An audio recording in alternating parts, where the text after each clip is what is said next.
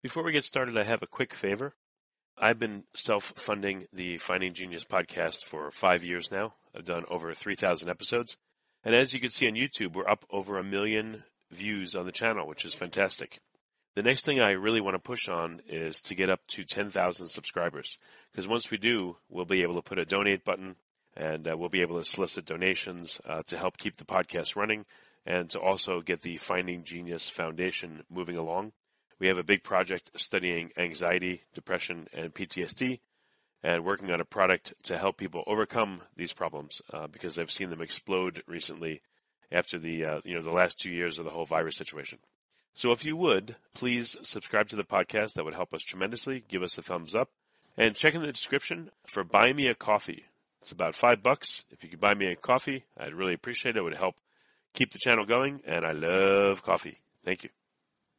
Forget frequently asked questions, common sense, common knowledge, or Google. How about advice from a real genius? 95% of people in any profession are good enough to be qualified and licensed. 5% go above and beyond. They become very good at what they do, but only 0.1% are real geniuses. Richard Jacobs has made it his life's mission to find them for you. He hunts down and interviews geniuses in every field: sleep science, cancer, stem cells, ketogenic diets, and more. Here come the geniuses. This is the Finding Genius Podcast with Richard Jacobs. Before we continue, I've been personally funding the Finding Genius podcast for 4.5 years now, which has led to 2,700 plus interviews of clinicians, researchers, scientists, CEOs, and other amazing people who are working to advance science and improve our lives and our world. Even though this podcast gets 100,000 plus downloads a month, we need your help to reach hundreds of thousands more worldwide. Please visit findinggeniuspodcast.com and click on Support Us. We have 3 levels of membership from $10 to $49 a month, including perks such as the ability to see ahead in our interview calendar and ask questions of upcoming guests, transcripts of podcasts you're interested in, the ability to request specific topics or guests, and more. Visit findinggeniuspodcast.com and click Support Us today. Now back to the show. Hello, this is Richard Jacobs with the Finding Genius podcast. I have Karis Johnston. She runs her own farm up in the Dallas metro area, and I wanted to talk to her about what she does, what she's learned, and I guess she's also, she sells things at various local farmers markets. So we'll get into all that info. So Karis, thanks for coming. You're welcome. I'm excited. Yeah. Well, if you would tell me about, when did you first start thinking about, growing your own food and farming? Well, I call myself the nurse turned farmer. So I was actually a nurse first and worked at Parkland as actually an oncology nurse. And nurses, doctors, physical therapists, we all go into that profession wanting to help people and help them heal. And unfortunately, because I was at the county hospital, I didn't really help people heal. I helped them die. And that was hard as a new nurse. And so I was really deeply impacted by that. And then when my husband and I decided to start a family, that's where that little seed started. Because we have 4 kids, and you want to protect them and you want to make their life better than your life. And so that's kind of where I was like, okay, that kind of opened the door to, I think we might need to do better than what we're doing right now. And so actually, have you ever watched the documentary Food Inc.? A long time ago, I believe I watched it. Yeah. So it was a long time ago. Like, we've only watched it once, and that documentary changed everything. It changed how we ate. It changed what we were doing. And then of course we have these kids, and I'm like, okay, we've got to be careful with them. So we got all the chemicals out of our home. We joined a local CSA, which is a community supported agriculture type thing, got our fruits and veggies through them, found a local meat farmer, found a local raw dairy. So literally that one documentary changed how we were doing everything with our family health-wise. So that was kind of where we first opened that door. What did you notice as you got the chemicals out and as you changed your food sources? Well, because our kids didn't have anything but that, I can't tell you other than they just are sick very little. So, we've always tried to do local foods, local veggies, and especially that raw dairy. I know that's kind of maybe I'm not allowed to say that, but it makes all the difference. I was highly allergic to milk growing up, but then when I drank raw dairy, I had no issues. And so the same thing with my kids, we discovered that my oldest actually did have a dairy allergy. And when we did raw dairy with her, we had no problems. So there was definitely increased health in our family And our kids have been very healthy from the very beginning because we gave them as best a start as we knew how, especially as new parents. There's always that challenge. Well, that's great. Yeah. What about for you and your husband? I guess you weren't always eating like this. So what did you notice in your guys' health? Yeah. So I think, first as a nurse, I was just exposed to so many chemicals, right? So oncology, you're giving chemotherapy. So I'm around all kinds of mess. And honestly, what was hardest on me was the soap we were using.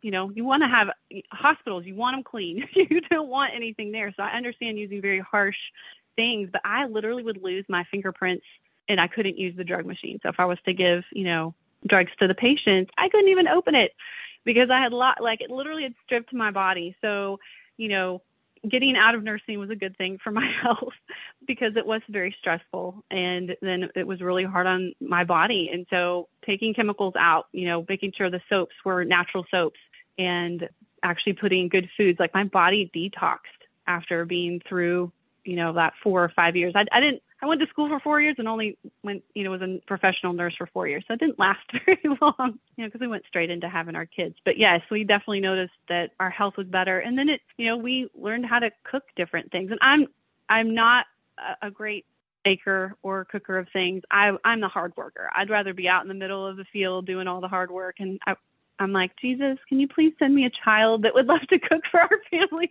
We've not really had that, but we do eat well, and we actually raise 100% of our eggs, milk, and meat on our farm. Wow! So, how much outside food do you guys have as a family? Do you eat everything you make, or do you eat out sometimes? We don't eat out very often. Since we are a one-income family, we're kind of conservative with our budget. We do have to buy fruits and vegetables. I'd love to say I'm a really great canner. Truthfully, it's a great skill to know, but I do not like canned vegetables. So I'm much more apt to dehydrate a vegetable or freeze it. So we do have some of those, but I'm here to tell you the fruit tree thing. Like you see fruit trees right at Walmart and Home Depot, like they're everywhere, especially in the spring. And we're like, oh, let's plant some fruit trees. Well, you plant one fruit tree and every bug in the neighborhood knows you have that fruit tree. And it will be, and a lot of people say, well, it's the squirrels or it's the birds. But for me, it's bugs because we don't have the trees around or whatever. But it's the orchard, the fruit making, that's been the challenge, and especially organically, because we try really hard to not use chemicals on our farm. And that's a challenge when you have these bugs. They're like, we love that fruit more than you do. Have you found any solutions, any organic solutions? Like, have you spoken to people that, grow these orchards organically and what they do? So I'll be honest, I have not found anybody local that can really grow their orchard organically. So I've been to several orchards and they heavily spray them. And even my local ag extension agents kind of like, you probably should just use some chemicals. Thus, we kind of share our fruit right now. So I've made up some sprays with different essential oils, a little bit of soap, and that will help be like a really good, dormant, like when it's going into dormancy or when it's starting to wake up from dormancy. But I have not come up with a really great solution yet. I've tried all kinds of recipes online. There's lots of information available, but sometimes that information does not actually work. So no, I don't have a great solution for that. We just, we keep planting trees. We probably plant a dozen or so each year. And so what does it take usually about 3 or 4 or 5 years for that fruit tree to actually start to produce. So, when it starts producing, I start paying a little more attention to it. We try to bring chickens into that area to kind of help clean up underneath the trees. So that's part of having a sustainable farm, is kind of learning, okay, I don't want to bring as much input in. What do I have that can work, to help with this? So we don't have 100% on that, but that's just the way farming works. So I wonder if you could put like a fine mesh net over the trees so bugs couldn't get in, but they could still get sunlight and oxygen and everything. So I have not seen that I've seen that for like a row crop cover. So like, these long sheets that you can put over top of plants in a field. I suppose you could do that in your orchard, but typically, orchards are a lot larger. So I don't have a good answer to that, other than we're still working on trying to developing something that is as organic as possible. Or, like I said, we get some fruit and the bugs get some fruit. right? So they always say plant more. You're planting more for the bunny that gets into your garden. You're planting more for that deer that gets in your garden, right? So I think you just keep planting. At some point, you are able to, harvest so much more. Oh, but so you're able to get fruit, just the bugs eat, Yes. a percentage of it. Yes. It's like a bug tax. I gotcha. Yes. Okay, interesting. So, I kind of skipped forward, but so what does your homestead look like? Is it a farm at your house, or like how big is this operation? Like, what does it look like for you? Yeah, so when we moved in 2014 from the McKinney area, so that's in North Texas, to a little further North Texas, like we're right below the Oklahoma border, we found 27 acres, and it was before the big boom, and it's hilly and it's beautiful, and it was actually really scary because when we went from McKinney, so that's where we raised all our kiddos, and then we just outgrew our home. We have 2 boys, and they need space, right? So ultimately that's why we started looking, was we just needed space for our kids. And we found this land, found this hill, it has a home on it, nothing else. There was no other infrastructure on it. And it's funny how like within 6 months of now having land, it's like, let's fill it with all kinds of things. And so like we got our first livestock guardian dog and we got 20 chicks. And they say that chickens are like the gateway animal to all things homesteading, and that is very true. So like that was when I was like, okay, I've got to read books. I've got to like watch videos. And so I don't know if you know who Joel Salatin is, but he is an exceptional. So I was just reading all of his books. I attended a whole bunch of like Mother Earth news fairs. We went to our, county ag extension office, went to several Noble Foundation field days. Noble Foundation is up in Oklahoma, and it's a fabulous organization that tries to help, farmers kind of get up on their feet. And that's ultimately how we started. So we had the 27 acres and we bought these chickens and read all these books. And then it's been interesting every year that, we've been farming, we realize how very little we actually know about anything. And that's why it's been really important for us to make sure we stay connected to other growers and other farmers. And of course we have our faith. And so we ask God all the time. We're like, okay, what do? We need some wisdom here. We need some guidance. So that's kind of how it started. So that's how that looks. And then I would, we will believe in sustainability, sustainability being, creating kind of a self-sustaining system. And, we have 3 different types of animals. We do cows, goats, and chickens. We have tried others. Right now, that seems to be what works for us. Kids are our helpers. And so we don't have any like employees or anything. So it's me and the kiddos doing this farming thing. And the animals kind of move in a circle. So the cows, we worked really hard to try to get them. We're not quite at 100% mob grazing, but mob grazing is where you section off like a day or two's worth of grass and you just move them. And so you force them to eat maybe not their favorite food there. I mean, because believe it or not, cows have like favorite grasses and favorite weeds. And then if you portion it off in small places like that, they're forced to eat more. And then it actually helps create a richer pasture environment. So we're moving towards that. Right now they kind of move more like paddocks. So we've got like 6 or 7 paddocks that they move each week or so. And then we've got goats. And so the cows are our meat. The goats we have for milk, and those move kind of like in paddocks also, front to back. And then we have chickens everywhere. And chickens, again, going back to the gateway animal, they're really interesting because they have the superpower of like digging. But if you don't harness it, it ruins everything, right? So like I do have to fence my gardens from my chickens, and I let them in when I want them to actually like, get the bugs and maybe take the garden down for the year or whatever. So the chickens have been really fun, but sometimes we also would like to shoot the chickens. So that's our kind of the animals on our space. And then we do, so again, with kind of the sustainable portion of farming, we do collect most of the rainwater. We get them off our house and our barn and our shed. And then we've got a hoop house that's still not fully set up, and we're going to collect water off that so we can help with the plant starts. We make our own compost. Since we've got the cows, we actually collect that manure, and we almost always have a big pile of bark mulch somewhere, and we combine it with that. And it usually takes about 6 months for that to break down. And then I mentioned that we plant, fruit trees every year. We also we don't do just one crop. I don't know how people do that, but we do pretty much every vegetable out there unless it's something we won't even touch. Like we don't love eggplant, so we really don't ever plant any eggplant. We don't love turnips, so sometimes I'll get requests at farmers market and I'll be like, okay, I'll plant some turnips for you, and we'll do things like that.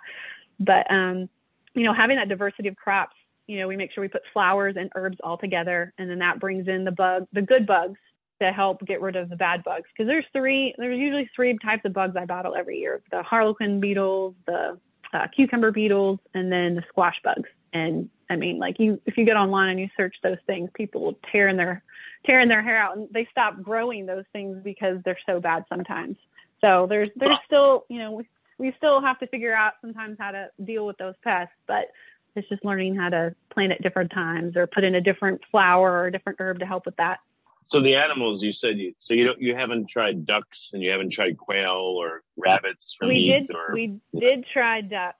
They were gross and unruly, and we didn't like them. The bunnies, because I have kids, I think it would be really hard to eat the bunnies. So we eat the cows. We do have a couple of friends that do meat rabbits, and they multiply very quickly, which is nice. So it's a pretty quick meat source. But again, you need to have a good kind of infrastructure for that, like a place in the barn to keep them out of, the weather. Their rabbit manure is amazing. So, I mean, sometimes I'm I play with that idea, but I feel like my kids are going to need to be gone before we really mess with that. Cause they'd be like, they're too cute.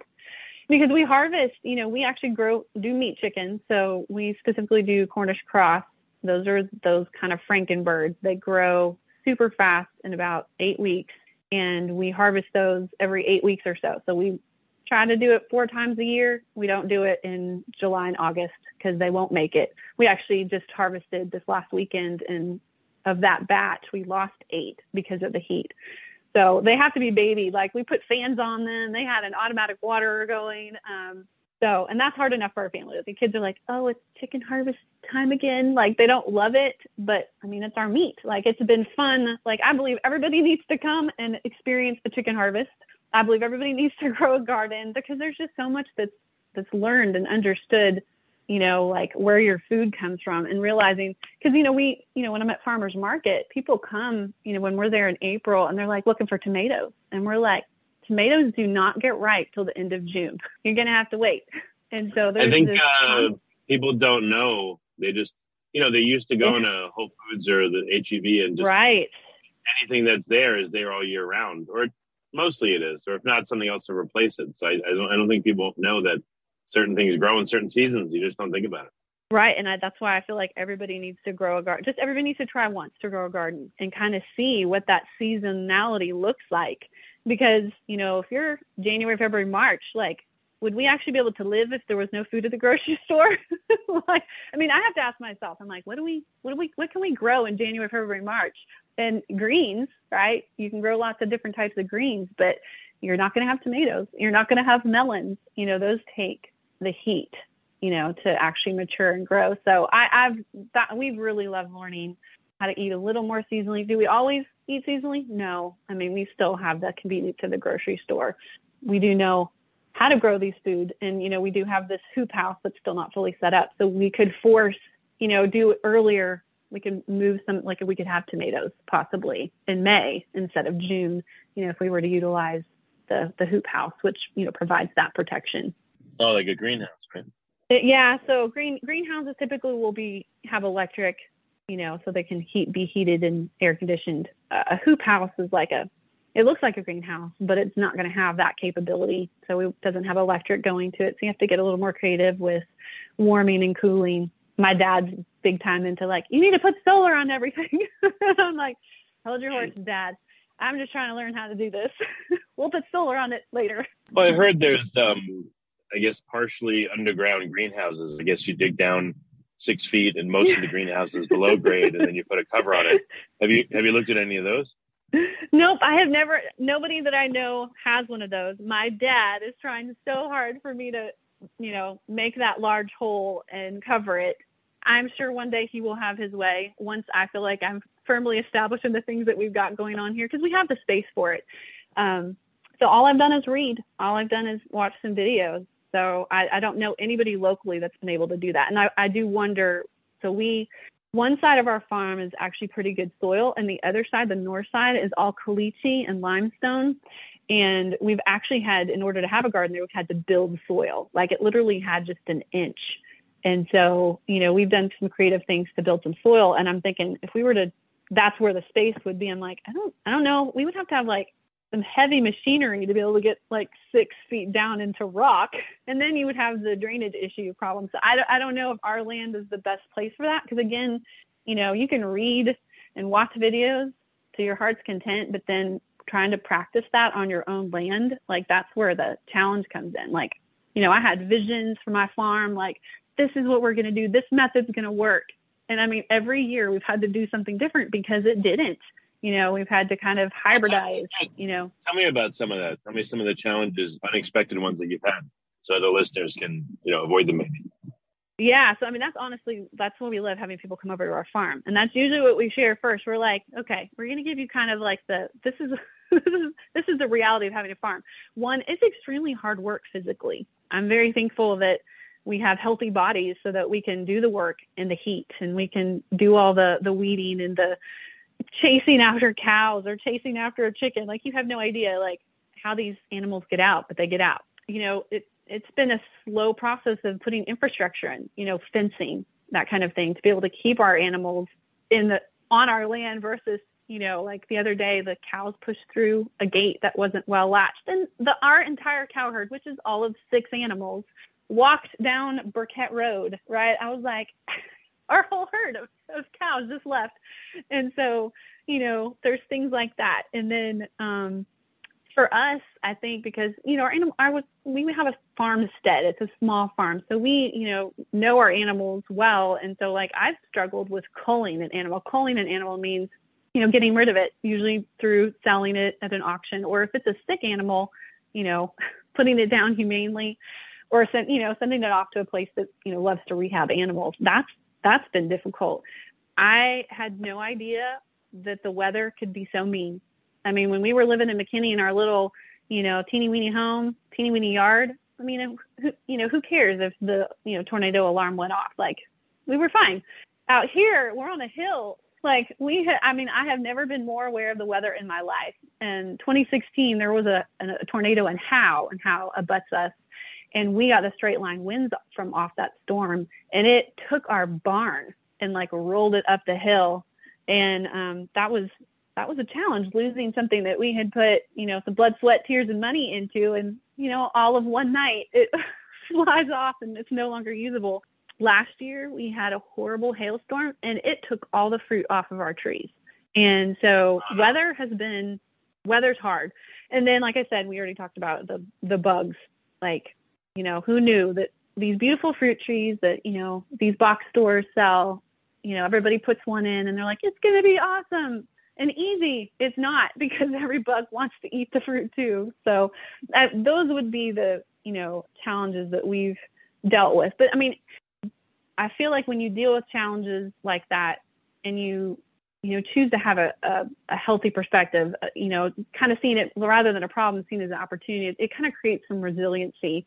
And so, you know, it's funny how like we'll have a hard year, growing year, animal year, something, and there'll be some disappointment. There'll probably be some tears, but it's funny how like come springtime, it's like you forget and you just start again. It's a brand new slate. Let's put in some seeds. Let's have some babies, you know, like there's just something that gets created inside of you as a farmer. Like farmers are hardcore people. We hadn't ever dealt with a loss. Like, okay, we might have lost house plants and some hermit crabs when we were living in the city, but we had never dealt with death, right? The death of an animal, death of a chicken. Like everybody, they kept calling them, what did they call the chickens? They called them chicken nuggets or something like that. When we first moved onto the farm, they're like, oh, you're just providing food for the wildlife. And I was like, no, we're going to protect these chickens. You know, we had a livestock dog and everything, but because the outside fencing was very poor, man, we had coyotes, and usually coyotes come and they one by one. Yeah, I heard everyone in the world wants to eat chickens. They Every do. creature. Well, are you able to? So, is this your main income for yourself, at least? Is this how you support the family with farmers markets? Yeah. So, well, my husband, he's a principal. So praise the Lord for someone who's not an entrepreneur. I got the entrepreneur thing from my dad. Dad's always doing stuff entrepreneurial. And I always had too. I was a photographer for a while. I did several little, you know, business, like multi-level marketing businesses. But when we moved here, you know, it was like, such a steep learning curve, like city people. There's no farmers in our background. I mean, maybe great, grandfathers, because they would have had to have gardens to have food, but it was very interesting coming here and starting over from scratch. And it was such a steep learning curve. I stopped everything just to figure out, how do we do this? And so we have goats, and there was one day that I looked at them and I'm like, y'all are kind of expensive. You guys need to make me some money. And so actually that's how I ended up making soap. So I actually do have a little soap making business. I sell it at the markets, and I sell it at a couple of local stores. And now the goats are at least making a little bit of money for us. And then the farming, as far as like... This may be a stupid question, but you said you're making soap. You're not making the goats into soap, are you? No. How do you Their make milk? the soap? Yeah, maybe it's okay. I didn't realize you could do that. Goats. Yep, goat's milk. So I mean, we do make cheese, but I can't really sell that very easily at the farmer's market. When it comes to meat and eggs and cheese and things that are perishable, you have to have different permits and licenses. And so we've learned how to do that as a family, and so we can consume that as a family because we can. But it's easy to make soap out of goat's milk. It's been a process, but before I got on the call, I made about 8 batches of soap. So once you learn how to do it, it's really fun. And That's really cool. We do everything natural, it's just essential oils, herbs, clays. Yeah. So, when the world is falling apart, you can come and get some soap and stay clean. What percentage of all the things you produce do you guys consume internally versus selling? I guess, if you look at your vegetables, you mostly sell those. You said the meat, the eggs, the milk, you have to consume yourself because of permits and everything. But again, what do you sell at the farmer's market? What percentage of that is that you guys eat versus sell? Yeah, so that's interesting. A lot of the farmers that I've met, they don't actually eat their food. They just sell it, and they go to the grocery store and buy the cheaper. And I was God. That's weird. No. So we eat the majority of the fruits and vegetables, and essentially we're selling the leftover.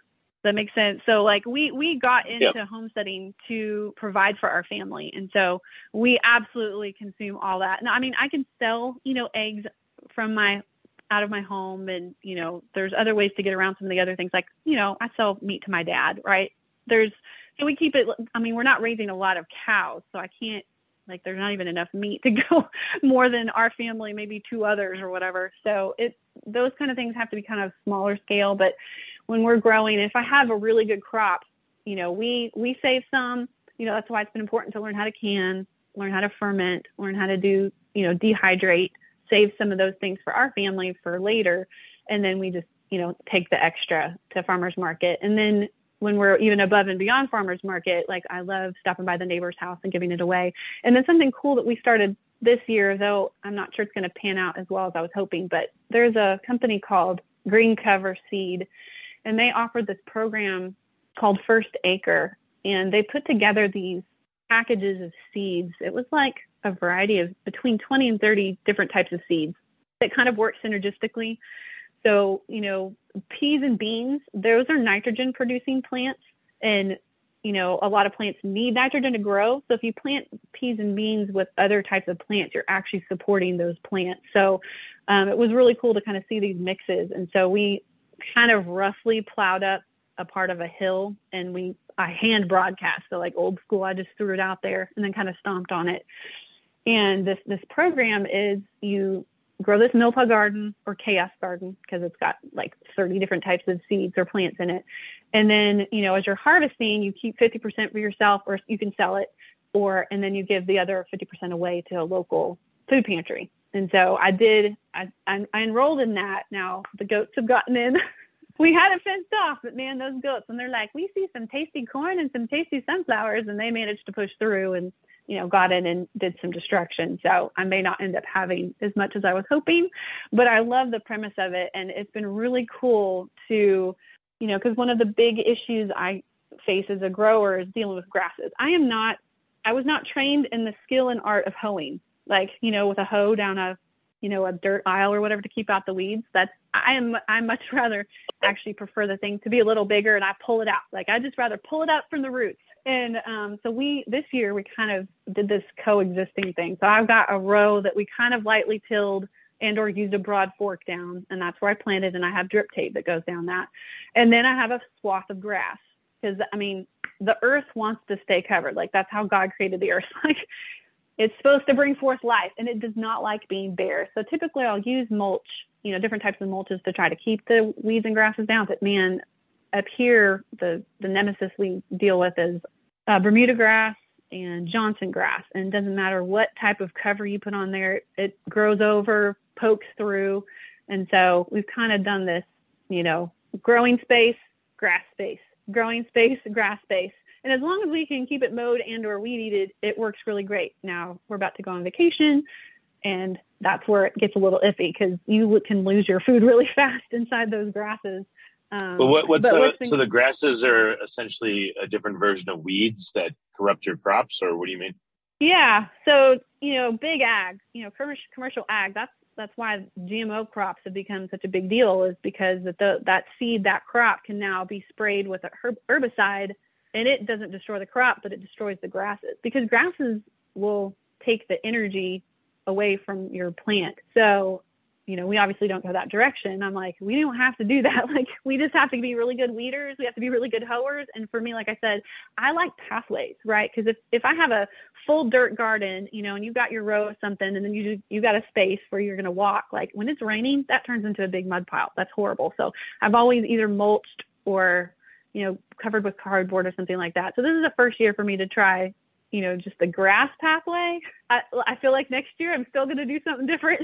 And one of these days I'll settle on, oh, this is going to be great. But, it's been really fun. So something that I've gotten to put my hand into, there's a local ministry that I'm a part of, Heart of a Matter. And they are starting like these enrichment classes.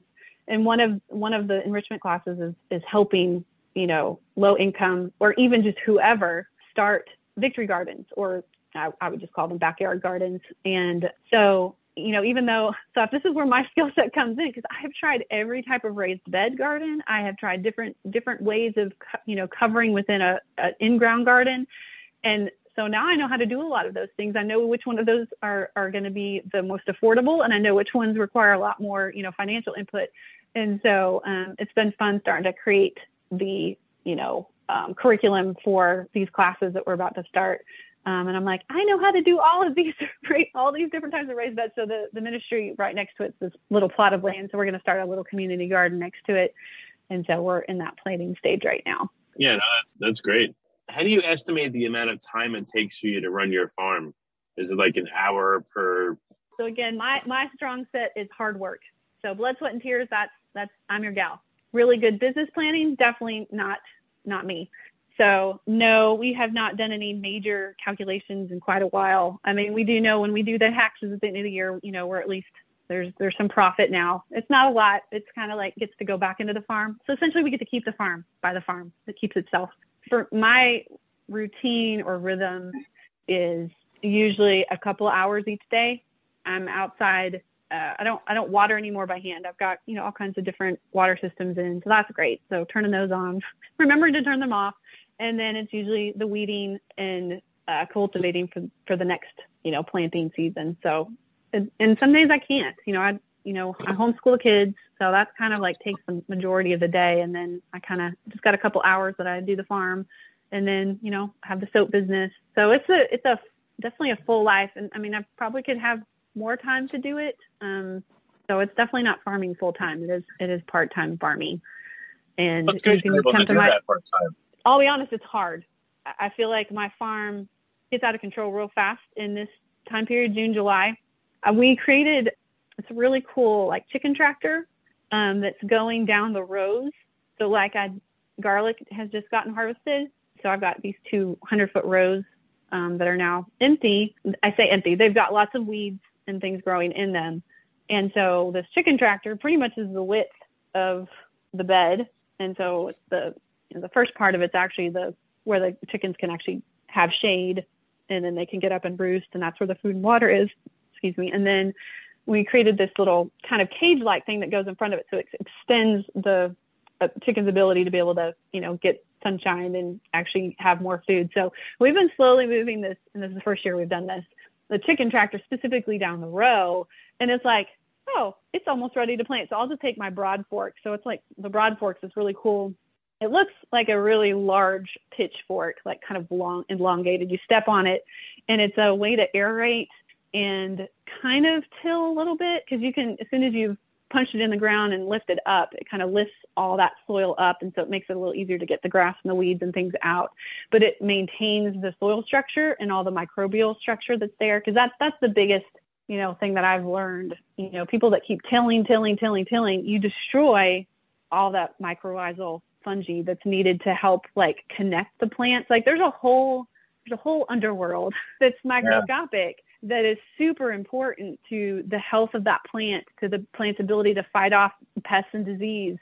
And whenever we till, you do no dig or no till? Sometimes. So with heavy clay, sometimes you just got like, I wouldn't say never, because I know that's not truth, but for us, we had to do kind of a light till. So like the first garden we ever had, there was a really kind man who came and was like, hey, how about I help you till up a garden? So it was good to have him do that big till, so that now there was some actual air put in there. Because, clay is a good growing medium once it's been amended, right? Because it actually has a lot of minerals and things in it. It's just so compact, and like, you pick up a quad after it's been out in the Texas heat and sun, like it's like a brick, right? So it's learning how to amend. So we kind of do a little bit of both. But once, like I said, I've had this beautiful row we pulled the garlic out of, and then we put the chickens down it. And then all I have to do is this light broad fork, and then I can plant into that, and I didn't have to till it at all. So essentially I use tilling for kind of like if I'm breaking new ground, or potatoes. I found that, I have to kind of till along the potato row so I can hill it. That's worked best. I know I've tried some different ways. You can container grow potatoes, you can straw bale potatoes, and I'm just not real good at those methods. And I'm like, I have acres of land. Why would I put them in containers? Why would, you know what I'm saying? So I have a little bit of compromise. So we're not legalistic about anything. We're like, if we need to do it, well, the only thing I don't do, there's been no chemical on my land in 8 years, nothing. Oh, nice. And I mean, I've been so tempted. I picked up a jar of 7 Dust. 7 Dust is not organic at all.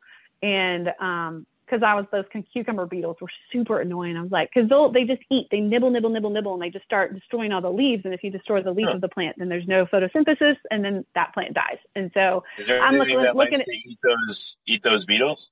So I don't know about predator eating them. So so squash bugs are actually usually my real nemesis. They just will eat those zucchini plants up like nobody's business. And so like there was one year I put the chickens in there to see if they would eat the squash bugs, but squash bugs are kind of a relative of the stink bug, and they smell, and the chickens wouldn't eat them. So the biggest thing with squash bugs has been like just early detection. Like I have gotten so used to just being out there and squishing bugs in my fingers. Like that used to be like a kind of a yucky thing. Like who wants to squish bugs? But I will go out there and I will kill 50 to 100, and I come back in and my hands are like black and green. I'm like, does anybody want a hug? You should do fresh squeezed squash bug juice. Yes, like yes. Interesting. For people that haven't done any of this yet, that are listening and are curious, what's like a really easy baby step that they could take to start, taking control of their food and their lives? Is it microgreens, or like what would you recommend if someone doesn't have the land, that doesn't have the space, and is just afraid of the hard work and time? Like, how can they dip their toe in? Well, the first thing I would say is get connected to a local farmer. Find a farmer's market, find a CSA, right? So if you don't want to do it, go find the one that is doing it. So you've got those, because I'm like, with the possible food shortages, with some of these global issues that have been coming up, like I feel like local farming is imperative. Like you need to have a farmer and 10 homes or 20 homes around that farmer. I feel like that's the better way to do it, right? It's like that's these little communities around a farm, around a church, around, like we need that community and collaboration. So find those resources. I feel like they're very doable. Facebook's made that very easy. You can do several searches. But as far as doing some things on your own at your own home, you mentioned microgreens. That was one of the first things we did, microgreens and sprouts. Those are super fun. If they've got a home and they don't have an HOA, change your front beds into food. So when we came here to this land, I ripped out every plant, everything, because it wasn't food. And I literally have put in, it's all perennial herbs now. So it's not like I typically don't grow my tomatoes in my front bed or whatever.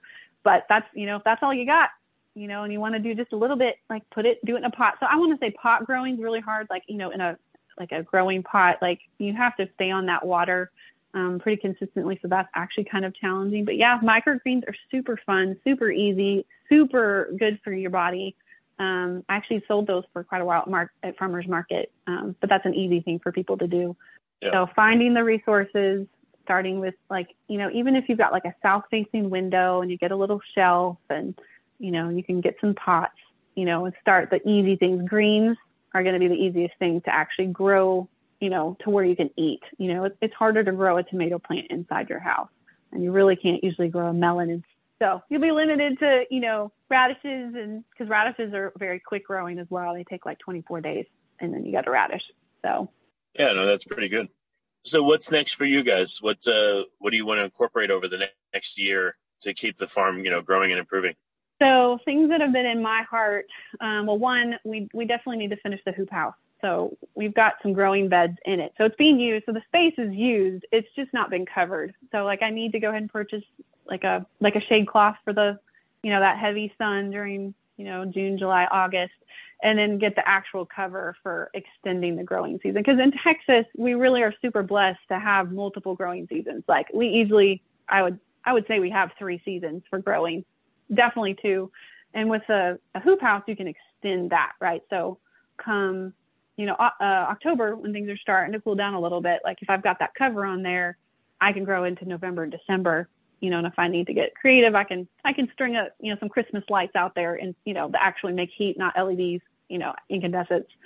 And I could help, prevent some, frost or whatever. So that's probably our first, we need to finish that. And then we've kind of kicked the idea around of actually having a CSA, and that's, just getting a commitment from 5, 10, 15 families and growing specifically for them, and then that April to October period of time, providing them with a box of veggies and fruits, maybe meats, eggs. And so then we're actually supporting that 10 to 15 families, and they support back because it's kind of one of those things that kind of prepay ahead of time, say, okay, I'm committing to you, and you get a list of these are our favorite veggies, and make sure you get those planted. And that way, the money for seed and that kind of thing's already, that's already ready. Because that's always the hardest part for me is I'm hitting January, February, March, and I'm preparing. And then I'm like, we haven't started market yet. So that money, that income hasn't really come in yet. So that's the nice thing about a CSA is they're paying into that. And then I would love to do farm camp with kids because, I feel like our kids are really good workers because they're farm kids. They have farm chores, right? Each kid has a different animal group and they, help, with collecting the eggs and feeding the chickens or milking the goats and, the different things. And that's created a strong work ethic in our kiddos. And of course, I feel like the skills, they know now where food comes from, meat and otherwise.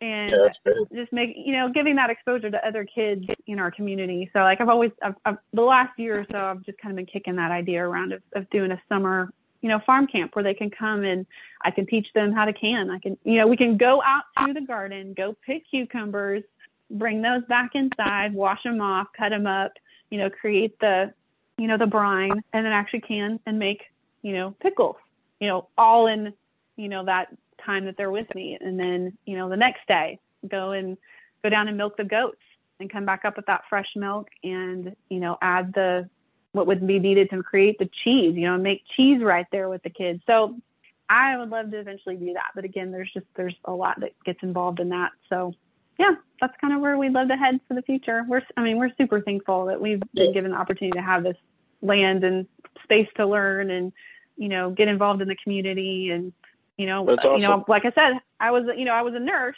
right? And you go into nursing to help people heal and be well. And, I had to close that door, but here we are opening the farming door. And ultimately that's what farmers are doing too, providing food for people's health. Right. And I love herbs.